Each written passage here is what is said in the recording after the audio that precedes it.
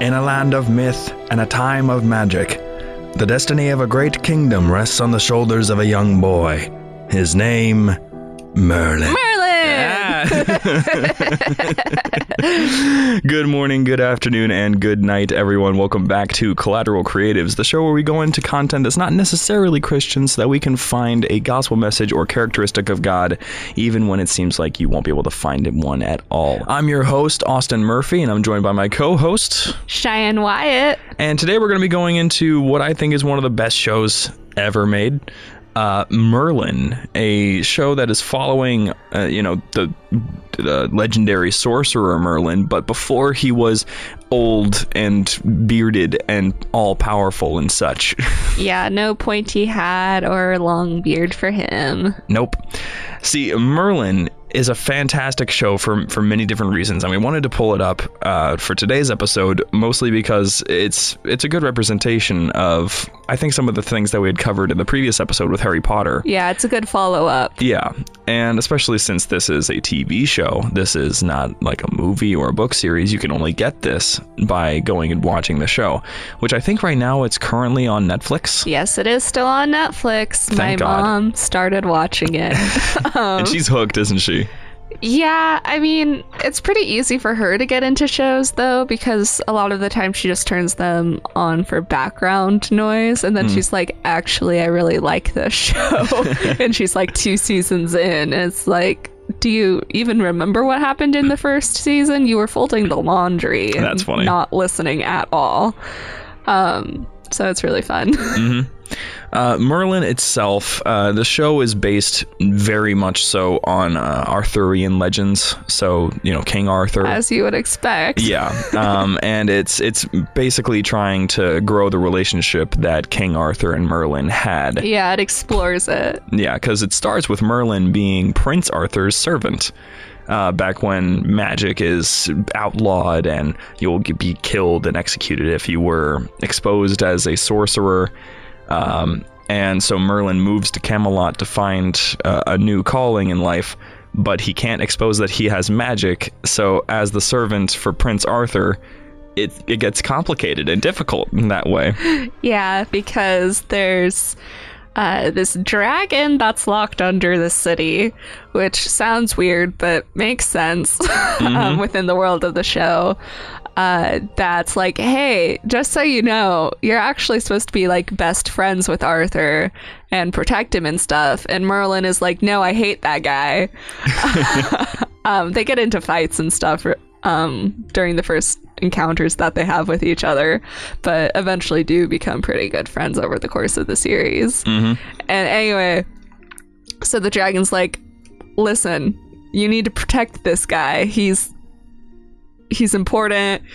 Your destiny is to make sure that he becomes the king that he's supposed to be. And Merlin's like, this is not what I signed up for. The once and future king. What? Yeah, basically. He's like, I did not sign up for this destiny. Can I return it? Yeah. And I think that's where a lot of the humor in the show comes from. Because, well, yes, there's a lot of tension because of Merlin's innate magic. He didn't study magic to attain it, which is typical in the world. Usually you have to read a book to get magic. He was born with his magic, so that's part of his interesting context and circumstances around who he is. Anyway, even though there's tension with all of that and like him maybe being exposed or there being other sorcerers who show up in town and have shenanigans happen with them, or there are shenanigans that happen with them, there's also so many funny things that happen because he's trying to keep his secret or because he is the servant of Arthur. Yeah. And he just has a really unique position in the court. And I think that's part of what makes the show so great. Oh, yeah. There's this running joke that he goes to the tavern all the time Uh-huh. because he needs to go and do something magic to save the day. And he's like, okay, I'm going to go do this magic thing. But Gaius, the guy that he stays with, who's aware that he has magic, all of this stuff, he's like, okay, but Gaius, don't tell Arthur where I am, otherwise it would cause problems. And Gaius is like, okay. And then he's like, and don't tell him I went to the tavern like you did last time. And then Arthur shows up and is like, where's Merlin? I need him to do XYZ because he's his servant. And Gaius is like, he's in the tavern. So yeah. Mm-hmm. And there's a whole lot of really interesting concepts brought up with the idea of sorcery, especially given, like, aside from the fact that he was born with magic, another thing that makes Merlin very unique is that he doesn't need to say incantations to do specific magic. He can just kind of think it and it will happen, as represented by a neat little piece of CGI that makes his eyes flash orange. Yeah, it's kind of like this gold color almost. Yeah, and there are certain characters that are aware of Merlin's power and who he will become. And Merlin is just sitting here like, why don't I know these things? So no one informed me. I've just been here. And the show itself, obviously we can't summarize the entire story here because it went on from 2009 to 2012, and that's a lot of There's like 5 episodes. seasons. Yeah, it has a lot of episodes, and so we can summarize a few of the important bits, a few of the things that make Merlin really impressive in terms of TV at least, and also, of course, how we can get something out of this as listeners of Collateral Creatives. But before we go into all of that, I kind of wanted to go into how the show was made, because it has an interesting history and it has a very interesting way of which they actually made the show. Because, of course, if you're going to make a Arthurian tale, you need to make sure that you have a castle, because you need to be able to shoot in a castle that is real, because if you don't shoot in a real castle, it's just not going to have the same magic.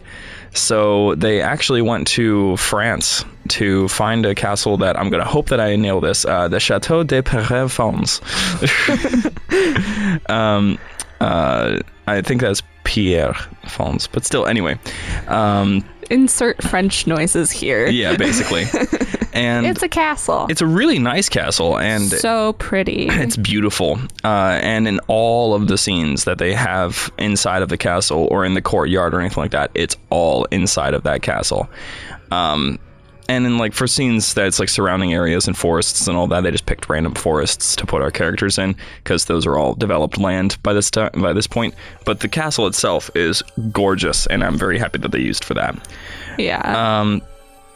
So, other than that, the show's very interesting origin story is because it kind of came around from the minds that were behind Doctor Who. The chief writer for Doctor Who was a major influence for the tone and style of Merlin. He helped shape a lot of what made Merlin so unique in terms of visuals and storytelling, because he's already really good at that. So Russell T Davies, he was with the David Tennant era of Doctor Who primarily. Yep. They got together with certain scholars and a medievalist named Dr. Mark Faulkner, and they basically just got to work writing up a script, coming up with this idea of, all right, what if Merlin was young? What if we told that story? How would all of these different fairy tales tie into this one single show? Because they do a lot of fairy tales in one single season. So they try to figure out how to make it as impressive as possible, mostly because they had primary competition with Doctor Who. They needed to make sure that while Doctor Who was running, people would still be watching Merlin. So Merlin went through quite a few different iterations until eventually they landed on the idea of Merlin just being a farmhand and then moving to Camelot to find his future, only then to stumble across Prince Arthur, who wasn't even prince yet. And then Well, it wasn't even king yet. he wasn't crowned prince either. Oh, true. Yeah. That happened like halfway through season 1 where he finally got crowned prince. Yeah. So like Merlin finally gets a chance, but he's not very happy about the chance that he was given because Arthur is a little bit of a jerk starting off. Lots of insults are thrown around. Yeah, Arthur goes through a lot of character progression in that show. But that's really rewarding. Exactly. So Merlin in general, what's kind of funny is that it kind of left a little bit of a legacy as well, because there are so many actors that came in for Merlin that have kind of skyrocketed since then. I think the most popular one, the most like successful one out of all of them, strangely enough, is Tom Hopper. He played one of the Knights of the Round Table named Sir Percival, and he is currently The guy who's legally not allowed to wear sleeves. Yeah. And he's basically right now he's doing Umbrella Academy, which is another interesting show to say the least. I'm still back and forth on whether or not I like it, but aside from that, what's fascinating to me is that that's not the only thing that we get in terms of the Umbrella Academy coming over from Merlin, because the guy who directed most of the show also is directing Umbrella Academy. So essentially the success of Merlin led to the success of a lot of other productions, mostly because Merlin was just a resounding success from start to finish. And while it did tell its story really well, and it had a somewhat satisfying conclusion, Some people are unhappy with it. it would be really nice if it came back. It does have a really good setup for a sequel. It does. It really does. So for those of you who don't want to be spoiled right now, because we're going to go into a little bit of the plot here, just feel free to just skip through until we're doing something else entirely. Otherwise, there's going to be massive spoilers here. How come we can't get a modern day Merlin? Okay, so here's the thing. The show, the entire time, it starts from very low points. It starts with Camelot is facing some magic threats every now and then, and Merlin has to go through little misadventures to prevent them from somewhat harming the kingdom. Mm-hmm. Because at this point, Uther, Arthur's father, is still in charge. He's still king. And eventually Uther gets killed. And then Arthur gets crowned king, and that's when things get insane. That's when the Knights of the Round Table are formed. Like the build up to the Round Table is just so satisfying. Mm-hmm.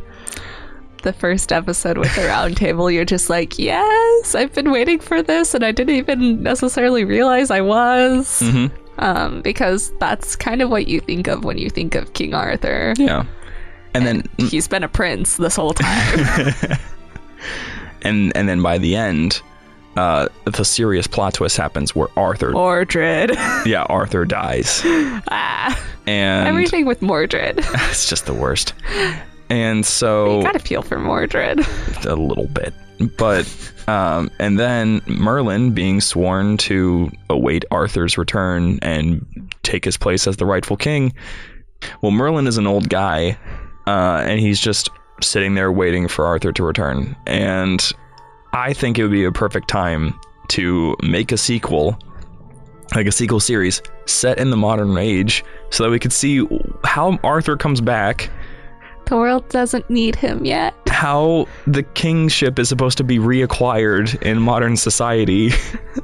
Take out Queen Elizabeth. Like, seriously, I'm confused on all that. So, like, I would love to have that show come back just because I want that. It was so good for a sequel setup. And it's not good as a contained ending to the show. We're still waiting. Yeah. And to that end, the fact that Merlin is waiting for that long, it's just one of the many different traits that you find within the show. You have loyalty, you have bravery, you have sacrifice, selflessness. There's so many positive things that are shown within the show. And I think that the most common response that you get when it comes to, let's say, having a conversation with another Christian about watching something like Merlin, it's like magic is the good guy. Because, magic is supposed to be our enemy here in the real world. And I know it's not the most excellent response, but that's not our world. In our world, magic doesn't work that way. Magic is the only higher power. There is no other higher power above it. So if it was a show about our reality and we were trying to say that magic was stronger than God, then sure, that would be something. But if our God entered the Merlin reality, he would be the most powerful thing there, obviously. Mm-hmm. And plus, it's not about what it is that they're using, like what it is that they can do. It's about what they're using that magic for, because there is good magic and there is bad magic. There are good sorcerers and there are bad sorcerers. So Merlin being one of the good ones, Morgana being one of the bad ones, and they constantly go back and forth, and Merlin is trying That's to say... a bit of a spoiler with Morgana. It's fine. We already said that. Yeah. And Merlin having to show that, you know, you can use your magic for things that are beneficial. You can help others. Yeah. You don't have to destroy. There's beauty in the way that he does magic. He plays with it. Yeah. Like the one time he shapes like steam or smoke into like a horse. Yeah. And people are afraid of that because they're like, oh, that's magic. Mm-hmm. But you're just playing with smoke. Yeah.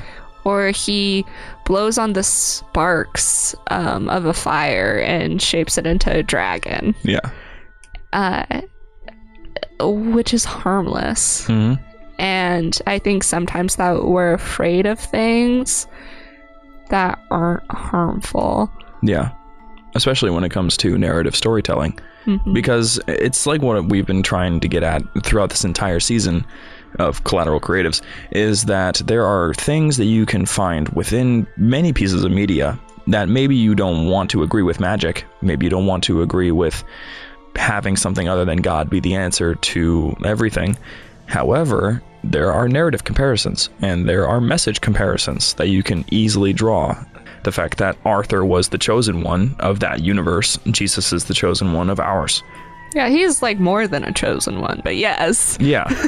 And the other things that Merlin usually brings up is things like, how do you be a good person? How do you take something like power and use it for the benefit of others? Yeah. It's teaching important lessons that you can actually also find within the scriptures, and I think that's not by any surprise. That's mostly since like the Bible is filled with so many different kinds of stories. It's filled with many stories of kingdoms, rise and fall of kingdoms, the rise and fall of kings, the death of so many leaders, and how rebellions rise up and such. And so when you have narratives like that where you can say, this guy who gutted this king is the good guy. Ehud. Yeah. Like, you got that guy and you're like, that's the good guy. I don't think it's about how the content is displayed. I think it's about what the meaning was behind that action.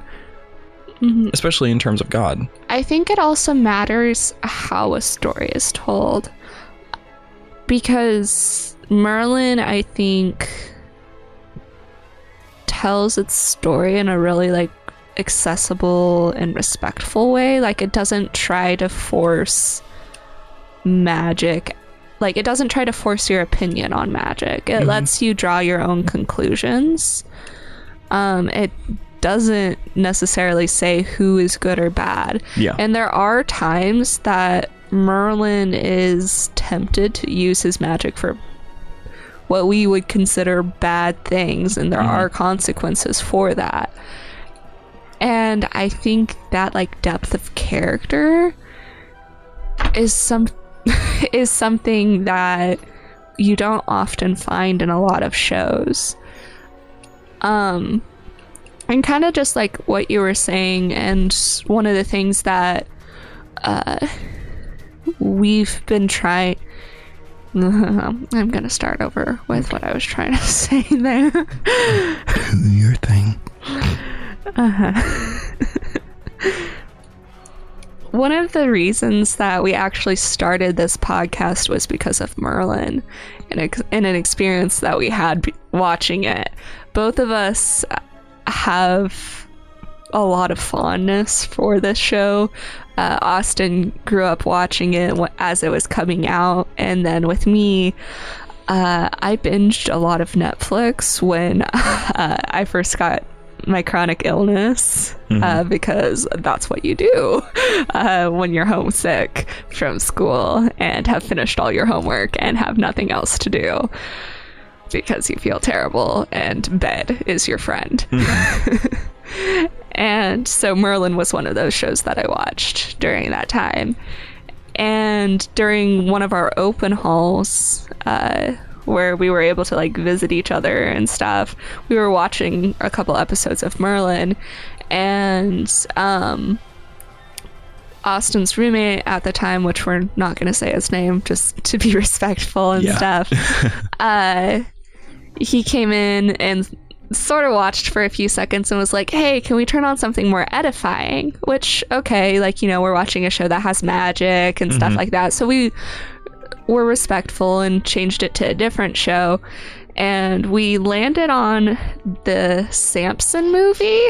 Oh, gosh. Which, like I said, I think it matters how a story is told. Because that Samson movie that we watched, I hadn't seen it before. Austin hadn't seen it before. It wasn't a very biblically accurate movie. And not even a little bit. The moment that I saw oiled up Samson kill His chest glistens. Yeah, kill like 3,000 guys, but one of them survived. I was like, Yeah. In a 5-minute fight scene. I don't even think he had a donkey's job. He eventually got one. Okay, like halfway through the fight. Yeah, but at first he was just killing him with his bare hands. Yeah, like... Very brutally, by the way. They showed a lot of it. Yeah. Which... killing a bunch of people with a donkey's jawbone, yes, that would be very brutal. And like, but that's the thing though. Here's like, to your point of how a story is told. I think the most important aspects of Samson's story are the parts that don't involve him going and fighting. Like, the most important aspects of his story are those moments in between where we have to deal with his wisdom versus everything else in the world, basically. Yeah, and set in the context of the rest of the Book of Judges as well. Yeah, like we could have had it very simply have it be like he's standing there against the army, they're about to fight, they just cut it and they move on to the next scene, maybe aftermath or something like that, because the fighting isn't important. Like, sure, you could turn Samson into an action film, but the story, which is what they did, basically, but the story is not an action story. Like, it has some action in it, but for the most part it's just a man learning that whatever he wants in life is not as strong as God. Yeah. And so with all of that, I think that's kind of when we really sort of solidified a lot of our thoughts about how, you know, there's a lot of media that you actually get really good morals from that's quote unquote edifying. That people just look past and don't stop to consider. Because God places himself in everything. You can find relations, like you can find relative information or relative stories that remind you very much of the Bible. And it's kind of happening all the time to me now. Like, I'm watching some sort of movie or a show or reading a book or something like that, and I'm like, that reminds me a whole lot of so-and-so passages. And it's fun that way because you kind of start to see that there's quite a few writers that are actually inspired by the Bible. Yeah, well, and that used to be such a common thing where people would make references to the Bible in the works of literature that they are writing. And they still do that sometimes, I think, without realizing that they're making an allusion to the Bible, because it's just so embedded in culture now, because Shakespeare makes a ton of allusions to the Bible. Yeah. And so then people will make a reference to Shakespeare, not knowing that Shakespeare was referencing the Bible. And the amount of biblical literacy and like the general population of the US, it makes things really interesting sometimes. One of the shows that I was watching, it's an anime. Go back to episode 5 if you want to hear about that stuff. Yeah. It had a biblical allusion. They, just to like briefly summarize what happened, involves pirates and stuff, and they like blew up a ship, and they were like, oh, why'd you do that? And the guy just says a reference and goes below deck, and the reference is to that sea, or is to that verse about new wineskins and pouring old wine into new wineskins and stuff like that. And so with that, he was just saying, like, if you have an old problem, you need to pour in a new solution, essentially, because otherwise it's not going to get solved. And it was kind of clever because, like, you know, when pouring in a new solution is what makes it burst. Yeah. Because new wine makes old wineskins burst. And they made a ship blow up. And so that's the wineskin bursting. Mm-hmm. And it's like, okay, that's actually a really clever reference to the Bible. And a bunch of people didn't get it and were like, oh, he's just insulting them for being alcoholic or stuff like that. And it's just like, no. What? And so, yeah. Mm-hmm. Biblical literacy is really important for understanding media. Yes. I very much so. I think probably one of the most important moments that I've had of actually being benefited by knowing scripture and interacting with media. At one point I was challenged because I was listening to this song called Good Things Fall Apart by Illenium. And it's a good song, and the message of it isn't entirely like, it's not, you're not supposed to look at this guy like he's someone that you should be looking up to by any means. But basically, he is saying that in the song, he's trying to figure out what he's doing wrong and how he's supposed to get his girl back, because she doesn't want him because he's been making mistakes, but he doesn't know what these mistakes are. And he just answers it with, I guess sometimes good things fall apart. And that's it. He doesn't grow at all.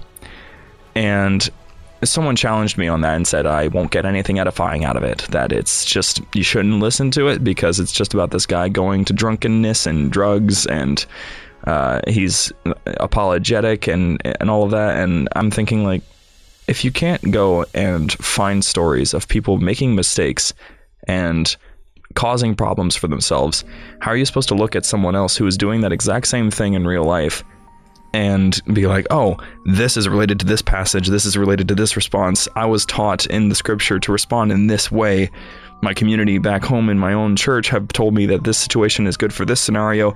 Like, stories and narratives are a good place for you to be able to practice your thoughts towards these things, because it's a safe environment. It's like how younger siblings usually learn from the mistakes of their older siblings. Yeah.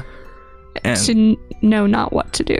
Exactly. So it's in that same realm. You have these characters that are openly making mistakes, and that's important. If you have a good show, if you have a good story, your protagonists are going to make mistakes all the time, and they're going to learn from those mistakes. Yeah. And I know personally, there have been shows that I watched growing up that because of the mistakes of the protagonists, I didn't make those mistakes growing up because I knew what would happen.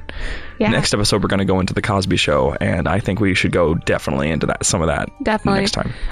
I think another thing that shows give us, besides mistakes to learn from, are thought-provoking questions.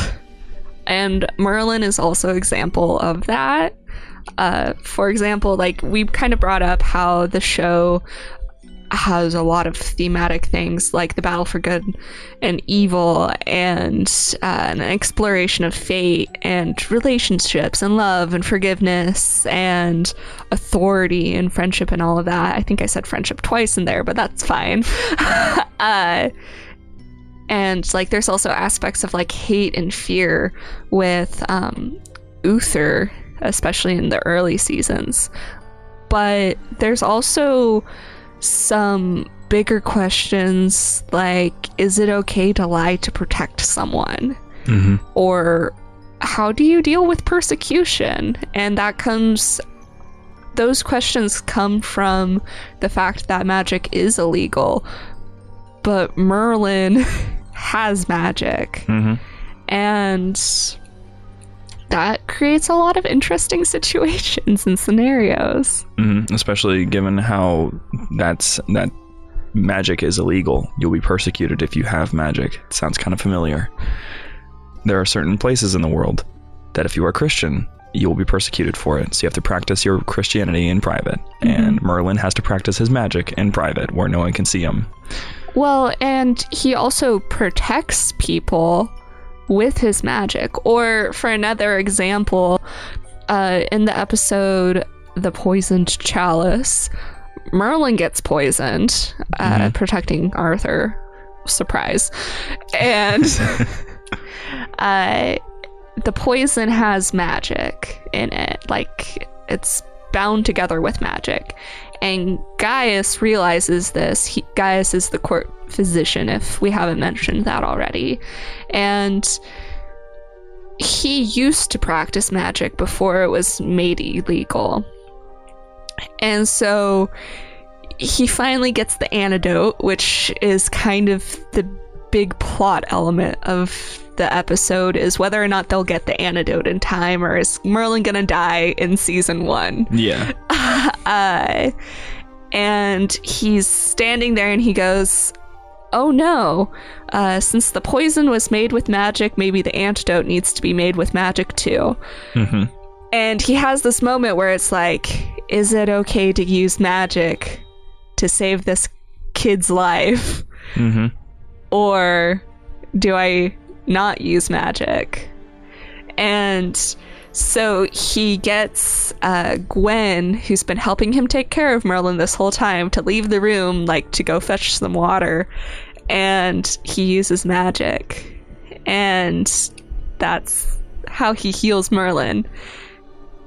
And he doesn't tell anyone. He's lying to protect Merlin and to save him. And is that wrong? Like, it's a really thought-provoking question there. Yeah. Can you think of any stories in the Bible where someone has had to lie to protect another? Rahab. Can you go into that? Yeah.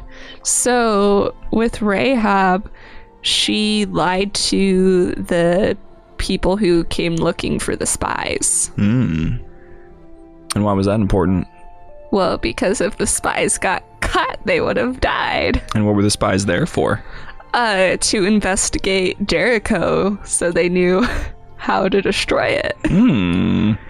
So they were acting out in interest of God, but we still had someone lying to protect them. So that is an interesting question. And there's all sorts of stuff like that all over Merlin, especially given things like, is it okay to kill to save another person? Is it okay to harm others? And I think Arthur deals with that the most in the show, because Arthur, he doesn't have magic, but holy crap is he good with a sword. And so Arthur is sort of the other half of the coin for the show, because sometimes they're following Merlin and his... They're literally called like two sides of the same coin. Yeah, Merlin with his amazing magic abilities and his intuition, and Arthur with his survival skills and sword talents, swordsmanship, if you will. And you get some really nice scenes where Arthur is up against a massive force and he takes them down by himself just to protect someone, or Merlin uses his magic to sneak into certain areas or take on a massive force himself. But neither of them get to see each other sort of be their true selves. I don't know where I'm going with that. Lost my train of thought right then and there. But the fact is that they sacrifice each other, they sacrifice for each other all the time. They use what they were born with, they use what they were given, the gifts that they were given, to protect each other and others around them. And sometimes the way that magic is portrayed in Merlin kind of reminds me of spiritual gifts in some ways. Because you have a lot of things of people speaking in tongues. You have some of them where people can kind of... I've seen dream interpretation, but then I've also seen sometimes... I've heard of a couple where there's like emotional reading. Like you can read someone else's thoughts in a way through their emotions. So like those sort of gifts are pretty cool, and they're kind of represented within Merlin. So it's just interesting where you have certain comparisons, especially when it comes to legends versus the scriptures. And so this topic is sort of all over the place, but that's only because Merlin represents a whole lot of what this show is about. Yeah. And so you kind of have to take it out from all angles in order to properly cover it. And in that same way, it's why this episode is likely going to be much shorter than normal, just because there's no real focus for it. Merlin itself is a show that if you're going to go and watch it, you have to make sure that you watch it from a standpoint of, I need to read it into its narrative. I need to look into the characters. I need to know what I can learn from their actions, their mistakes. Yeah, because there's so many times where it's called like a foil when you have characters that contrast each other, and so they're set up specifically to contrast each other. Like one of the examples would be like Spock and Dr. McCoy from Star Trek, if you guys don't recognize the original series. There's multiple Star They have a Treks. new one coming out soon, Star Trek Discovery. Oh yeah.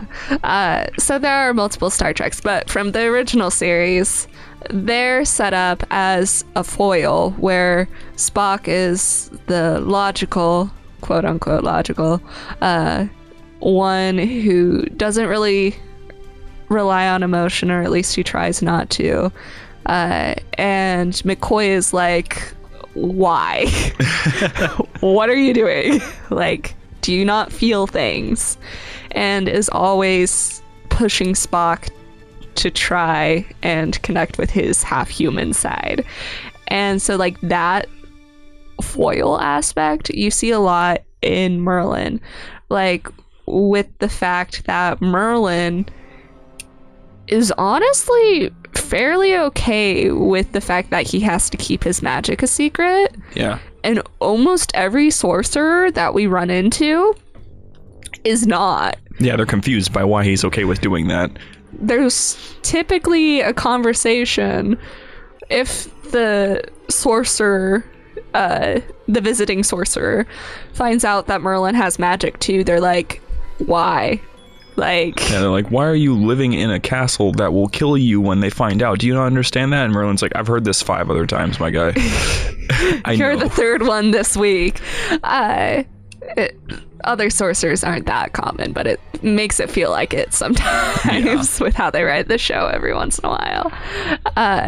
But yeah, and the way that he uses his magic for others, and the way that other sorcerers are like, no, I'm going to use my magic for myself and my own personal gain. It's like, actually, I kind of see why they made it illegal. And that kind of, honestly, I think, like I said, answers some questions about how people react to persecution, because I think there can sometimes be like this bitterness towards the non-Christian population in areas. Yeah. And so you see that a lot with the sorcerers. Again, not a perfect parallel, kind of like how we were talking with Arthur and Jesus. Again, not a perfect parallel. We're not saying the sorcerers equaled Christians in the show. But it is interesting that they're going through a lot of the things that Christians are going through right now. Or at least could be going through, yeah. Well, they're all, like, I feel like if there's ever a point in time where Christians are at their peak in power, and like right now we have like over 50% of the population is Christian across the planet, eventually we're going to go back down. Because I believe it was a professor named Leandro here on campus who said, I prefer it when we're the underdogs. I feel like we are the strongest when there's very few of us. I prefer being the rebel. And that is kind of interesting, because whenever it came to the time before the sorcerers were wiped out by Uther and his armies, the sorcerers were powerful, but apparently they got even more powerful when they were outcast, because they just started growing in their faith. They started growing in their strength and power. And it's kind of what Christians do as well. Their passion for Christ becomes very, very impossible to calculate because they're forced to stay with them. Well, when something's illegal, the ones that hold on to it are the ones who actually care about it. So that whole thing, all of these different talking points, all of that is just kind of tying back to all of our main points from before, that you need to be able to find these things whenever you're watching this sort of content. Even if you're watching something Christian, if you're watching like The Chosen, you should be able to look at that and relate it to the scripture itself, because even the director of the show, Dallas Jenkins, is like, please don't take this as scripture. I am trying my best to do it as accurate as possible, but it's not going to be completely accurate, so please relate to the scripture. Always have critical thinking. Critical thinking is important. I feel like discernment. Oh gosh, discernment, collateral discernment. Because like critical thinking is the primary purpose of this show. This show is meant to teach you critical thinking, because if you just look at every single thing, or at least practice it. I don't know if we're teaching it. I think we're teaching it rather well, to be honest. Okay. Because the thing is with it is that we are demonstrating here that every single piece of content in the world that is proven to not be inherently evil, that is not directly attempting to cause you to sin, that doesn't cause a temptation, given the convictions and all of that. You can go into these things and you can get something completely edifying out of it, as long as you are maintaining a mind that is towards Christ. If you are watching something and you get that little twitch that you're like, oh, I shouldn't be watching this, and you keep on going, that's on you. But if you're watching something and you feel like you're going to be learning something from it, fantastic. Just because something has magic in it, just because there's somebody swearing, just because there's, let's say, I think we wanted to bring this up in the music video topic, but we had brought it up before that in music videos we were saying that if there was nudity, it was wrong. And that's not entirely the case. There are pieces of art that have utilized nudity in such a way without showing it, that shows something like serenity or purity, because a lot of classical art has nudity. Yes, because it's supposed to be showing the peak form. It's supposed to be showing that there is presence. And if we hadn't been exposed to sin, we likely would have seen nudity in the exact same way. So seeing stuff like that, being exposed to things that you're not used to being exposed to, it's challenging, but that's good. Being challenged is good. I don't think it's good to live a life where you are completely comfortable. Yeah. Funny story to kind of drive home that point. Yeah. I love your stories. Hit it. So, my school did junior-senior banquets. Good old time. Instead of prom. Because private Christian school. Heck yeah. Yeah. And for my junior year, we were in charge of planning it for the seniors. That's kind of the tradition, is the juniors plan it, throw it for the seniors. Awesome. And we got a hold of this couple that owns this building that's kind of like a castle looking thing. That's sick. Yeah, because we decided that our theme would be sort of like this fantasy, like medievally Renaissance, Merlin. Whatever. Not Merlin, but like just those vibes. Yeah. Because like we said Renaissance at first, and then it ended up being like medieval ? Way better. Like it was just a confusion of aesthetics, but it had an aesthetic. Anyway, it was a lot of fun. I mean, it makes sense. You had a king and queen of banquet, so... No, we did not. What? Of all the banquets to not have a king and queen of banquet, that's where you don't use That's it? a prom thing. Dear Lord. Okay, go on. Continue. Anyway, we ended up eating inside because of the weather, and even then we would have used the indoor space. Yeah. And the couple had several paintings that were kind of in a classical style, and they had women in them. And so a few of the parents who were helping us set up, because, you know, they drove us there since not everyone had driver's licenses yet. And, you know, we had a lot to carry and all of that. And plus we need supervision because we're a gang of unruly teenagers. Yeah. A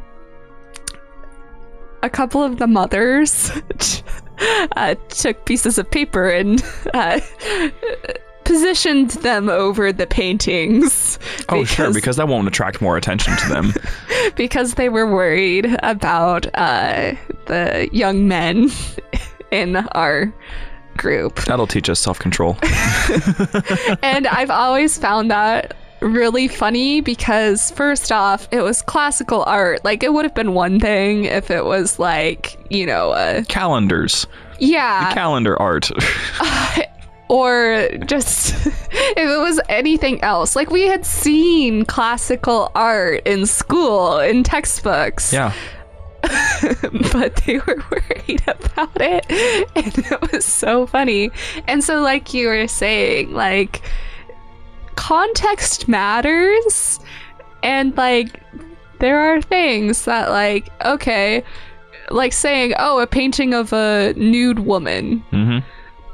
Okay, like, in general, not into that. But, like, if I say, oh, a classical painting of a woman in a fancy building and she happens to be somewhat exposed, you can glance over that a little bit more. Because usually there's a purpose behind it. Yeah, because a lot of the time it's to represent purity or vulnerability, even. And especially if it was Romans or Greeks, where they just absolutely loved the human form. Usually the reason why they were naked was because they straight up were fascinated by the human body. Yeah. And so sometimes it's just, that's how they drew people. Mm-hmm.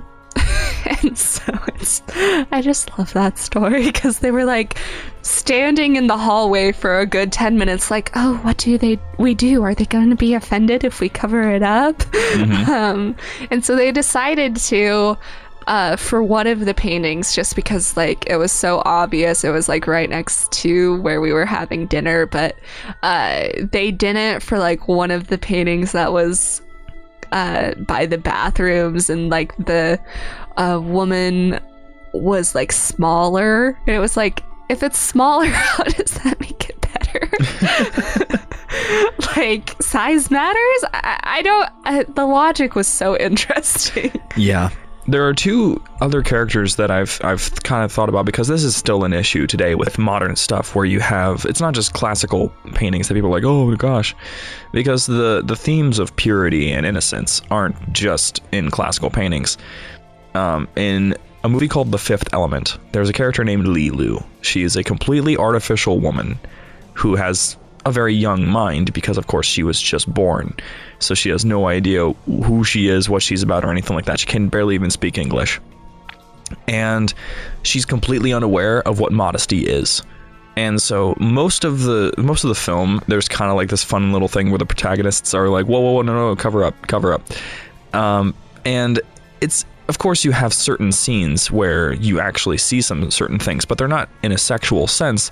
They're in a sense of she has no idea of the fact that she's naked. She has the same innocence as, let's say, Adam and Eve before the fall. Mm-hmm. So the scenes aren't used to be like, oh, here's some nice female, take a look. It's more, here's a female that has no idea about the world around her, and she's going to be corrupted, and she does. Over the course of the film, she gets exposed to everything that she shouldn't be exposed to, like what is wrong with things, what society believes is wrong, and basically over the course of time experiences step by step the fall, and eventually she's just not okay at the end of the film. So her innocence gets destroyed by circumstances around her.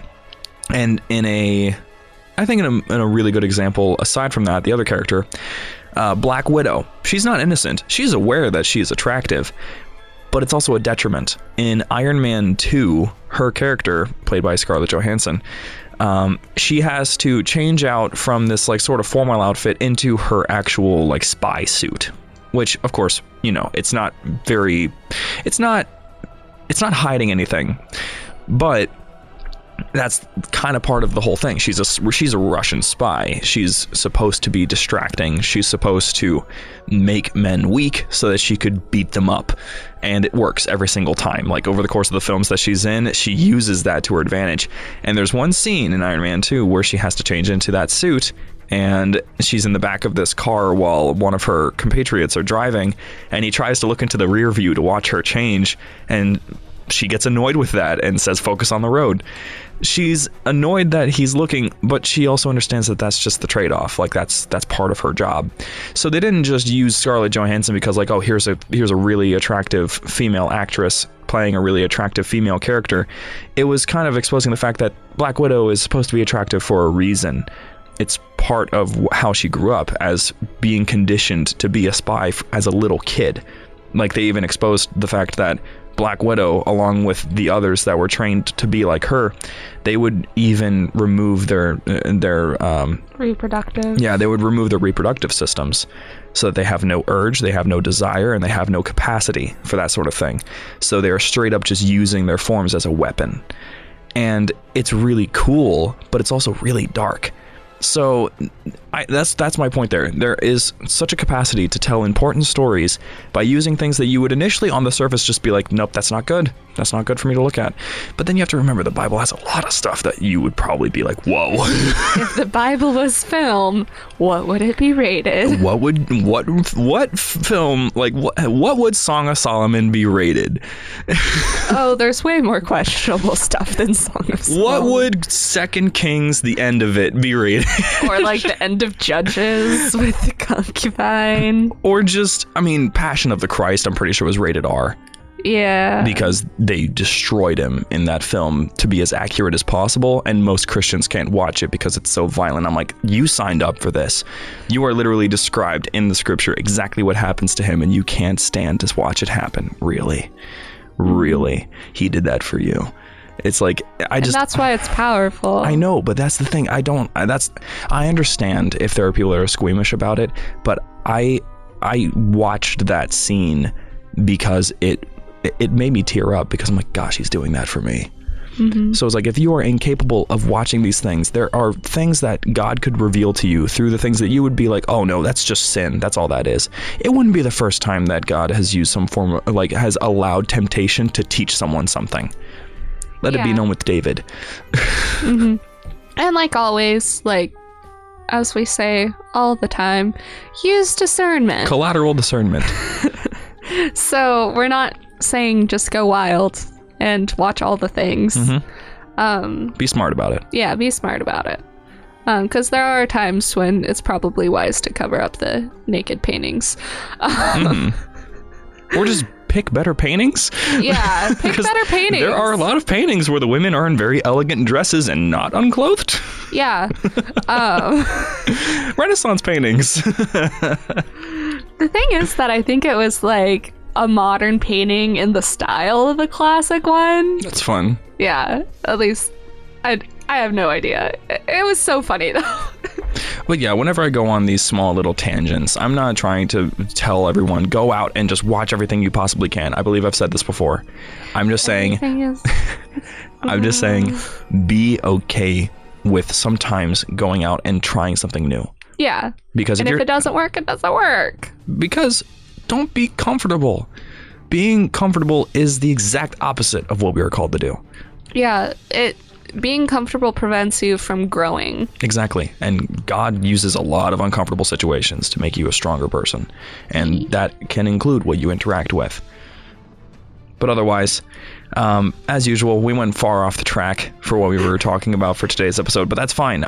Merlin is a fantastic show. If you ever get the interest to watch it, if you're ever wondering how you can take something like magic and make it into an actual, like, wholesome story about friendship and loyalty and fate and all these other things, and John Hurt playing a dragon, then it's so good. He's so good. Then feel free to go and watch it. It's on Netflix right now. It's so worth the watch. I would definitely binge it if I had the opportunity to. Yeah. I think it's a really good example of, like Austin was saying, friendship and loyalty and exploring fate. And we got into a lot of different things on it, but I think Merlin is honestly just a good show for making you smile. And so I think that's overall why I would recommend it. So yes, go into it with critical thinking, but also if you just need something to make you smile, also watch Merlin for that. Yeah, because believe it or not, it is a comedy. We probably made it sound kind of dark. Yeah, but it's like an action comedy. yeah, it's a good show. There's a couple times where Merlin wakes up in the horse stalls. It's unfortunate. And I think part of that is just like people don't see Merlin as a threat. Even though he's aware of everything. Yeah. Just because of the position he's in. And so that leads to a lot of comedy. Yeah. So definitely a good way to summarize it, just as an action comedy. But otherwise, we're going to wrap up this episode there. So we hope you guys enjoyed this, a little bit of a dive into some of the deeper things that we usually think about when it comes to these episodes, but never get to really put to words. Stay tuned for next week, because now we're going into the realm of sitcoms, into a very, these days, controversial show, The Cosby Show. Dun dun dun! So look forward to that, because it was one of my favorite shows growing up, and it's still one of my favorite shows to this day, and we're going to have some very interesting subjects to explore on that front, so stay tuned for that. Farewell.